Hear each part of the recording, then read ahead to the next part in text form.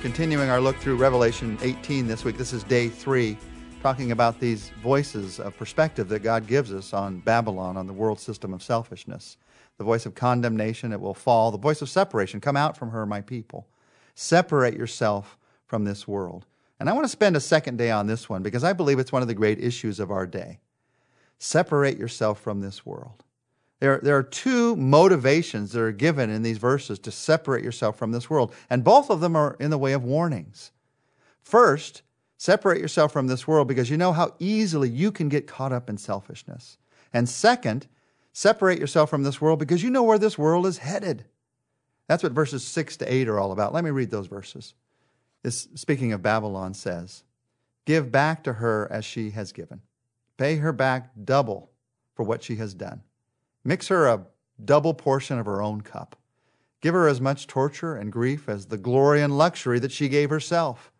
In her heart she boasts, 'I sit as queen. I am not a widow. I will never mourn.' Therefore, in one day her plagues will overtake her, death, mourning, and famine. She will be consumed by fire, for mighty is the Lord God who judges her." Now that's where Babylon is headed. This world of selfish pursuit. And right now it may look, as you saw in these verses, it may look like all glory, all luxury. She's giving herself glory. She's giving herself luxury. But one day it's going to turn into torture and grief. In fact, it says here a double portion of torture and grief. Notice closely what I read in verse 7. Babylon says, "I sit as queen. I'm not a widow. I will never mourn." Babylon is lying to itself. And because Babylon, this system of selfishness, lies to itself, it lies to you. It's going to lie to you. That this luxury, that this glory is what you need. Here we sit as believers in Christ, followers of Christ in this world. Or if you're not yet a follower of Christ, He's inviting you to become a follower of Christ, maybe even through these verses. Maybe even through the book of Revelation. You're going to say, "Jesus Christ, I will follow you. I thank you for your forgiveness. I'm not going to depend on myself for my life. I'm going to follow you."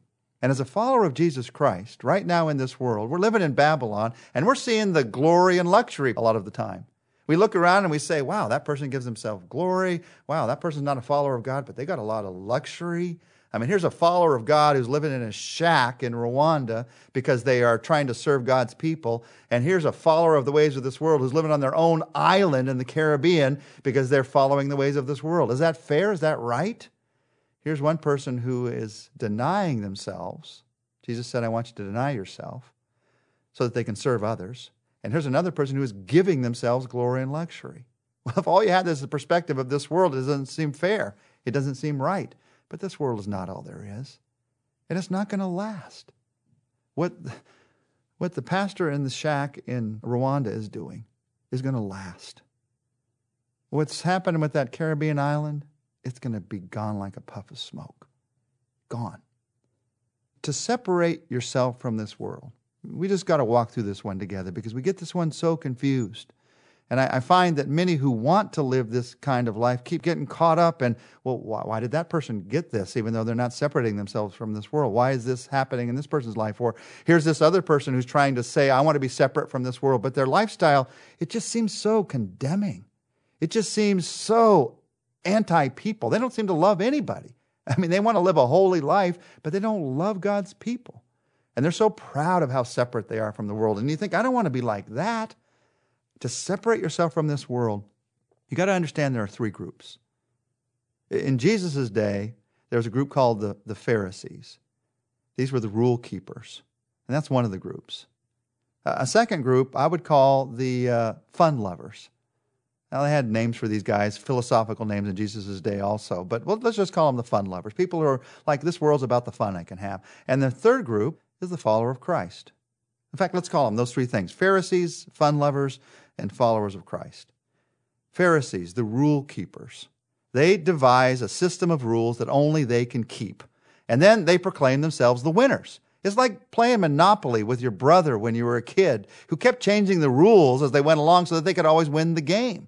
That's what Pharisees do. That's what rule keepers do. Let's change the rules so that no one else can keep the rules as well as I can keep the rules.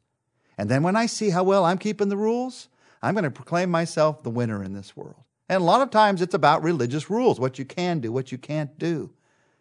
Now, these Pharisees, they may look separate from this world, but the truth is that keeping rules is just their selfish way of fulfilling their pride.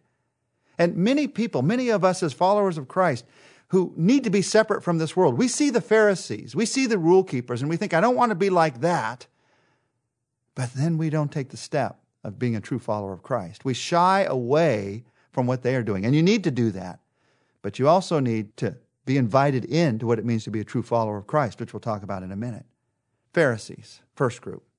People who know they can't be Pharisees tend to choose to be in a second group. I call them fun lovers. They live for pleasure. Now, it's okay to have fun, and it's okay to love the fun that you have, but they live for the fun that they have. That's their whole life. And it may be evil pleasure, or it may be, in quotes, acceptable pleasure. But their lives are all about satisfying their selfish appetite for fun. Now, God made us to enjoy life, but they have taken that God-given desire and they've turned it into a selfish pursuit. They have a great fear, often, these fun lovers, that if they get too close to God, He's going to take away their fun.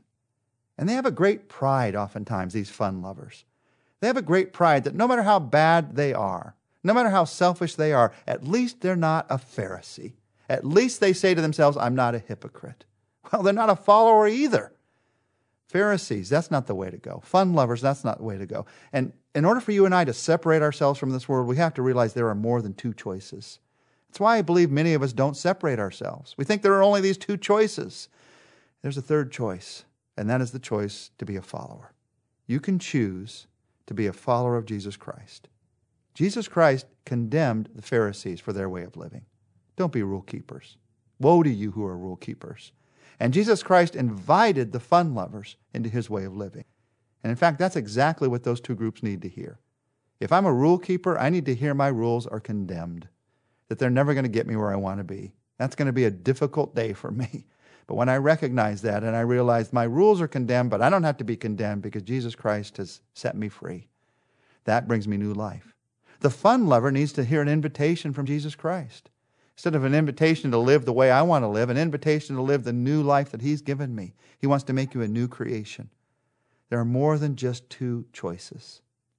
As we talk about separating ourselves from this world, let me protect you, hopefully, from some thinking on this. One of the thoughts that comes to our minds is, okay, I'm going to be a follower of Christ. Jesus is here with me. That means that all I can do is feed the poor. That means that all I can do, Jesus is with me, is preach the gospel. So every day, I'm either feeding somebody or preaching to somebody. That's what I do all day long, every day. Have you ever read the New Testament? Look at the life of Jesus. If you're following Jesus, you're going to do the kinds of things that Jesus would do. Read the New Testament. Jesus spent a lot of time taking care of His family. He didn't start His public ministry until He was 30. So 30 years, He was doing some things to take care of His family. So taking care of your family, that's something that Jesus would do. You do it with a heart toward Jesus. You do it with a love for Jesus, knowing He's right there with you. Jesus, did you know this? Jesus was a party goer. Now, He wasn't a drunkard. He didn't get drunk at the parties, but He went to parties. In fact, the Pharisees called Him a party animal. There was something about the life of Jesus that had an infectious joy to it. He loved to be around people. He loved to talk to people and get to know people. To think that being in this world but not of the world, being separate from the world, means that I can only do the quote-unquote spiritual things that Jesus does. Everything is spiritual when you do it in His name. In His name means I'm following His purpose. I'm following His power. Now, I can't make something spiritual that's wrong, that's evil, that the Scripture says is wrong. But what I'm saying is I can love my children from selfishness. I can love my children from a sense of apathy. I'm just doing it because I did it yesterday. Oh, I can love my children as a follower of Jesus Christ. It is my choice. You should be with your family and enjoy your family in His name. Serve your family in His name. Recognize that He's right there with you. Recognize in everything that He's there with you, even in your entertainment. What would Jesus watch if He watched TV? I think He'd watch Extreme Home Makeover. He was a carpenter, after all. That'd be His favorite, wouldn't it? I don't know what His favorite would be. We all know there's evil things in entertainments, and we don't want that to be a part of our lives. But does that mean I can never relax with my family? No, you sense that Jesus is there with you. Jesus Christ was the person who knew how to laugh, how to have a good time. So you say, Jesus, let's go out to eat together after church. I'm bringing some friends with me. I don't know if He'd eat pizza, but you go and eat with Jesus. I don't know what restaurant He would choose. The key is knowing He's there with you. I know I know that to Jesus, the pizza wouldn't be what's most important, the fellowship, the time spent together, eating together. He did that often with his disciples. Jesus Christ went to sinners' homes. Sinner in that day meant someone who did not believe in God. He spent time just relating to them. He enjoyed being in their presence, in the world, but not of the world. 1 John 2:15-17 says, don't love the world. Don't love the world. The only way that I know to do that, to not love the selfishness, the pride, the luxury of this world, the only way I know to do that is to fall deeper and deeper in love with the Creator of this world, deeper and deeper in love with Jesus Christ. Trying to say, I'm not going to love that, I'm not going to love that, I'm not going to want that, I'm not going to want that, it doesn't work. But recognizing who He is and that I'm a follower, that He's so much better than anything this world has to offer, the more you follow Him, the more you see that. That's my testimony to you. The more I follow Him, the more I see that. What He has to offer me is so much better than anything this world has to offer, so much greater, so much deeper. He has an eternity to offer you. So why love the world when you can love Him? You can love Him whose relationship with you is going to last for eternity. Why hold on to this world when it's fading away? Babylon is fallen. When I have a new city, I have a Savior. That's the voice of separation. Father, help us to live out this new life that You've given us in Christ. Not by trying in our own energy and power, but by trusting in who You are. Not pridefully as if we're better than someone else, but humbly, knowing that, God, the only way to live this new life is because of the gifts You've given us in Christ. So humbly we come to You and say, help us to make the choice today to be a follower. In Your name we pray, Jesus. Amen. Tomorrow we're going to look together at a third voice, the voice of lamentation.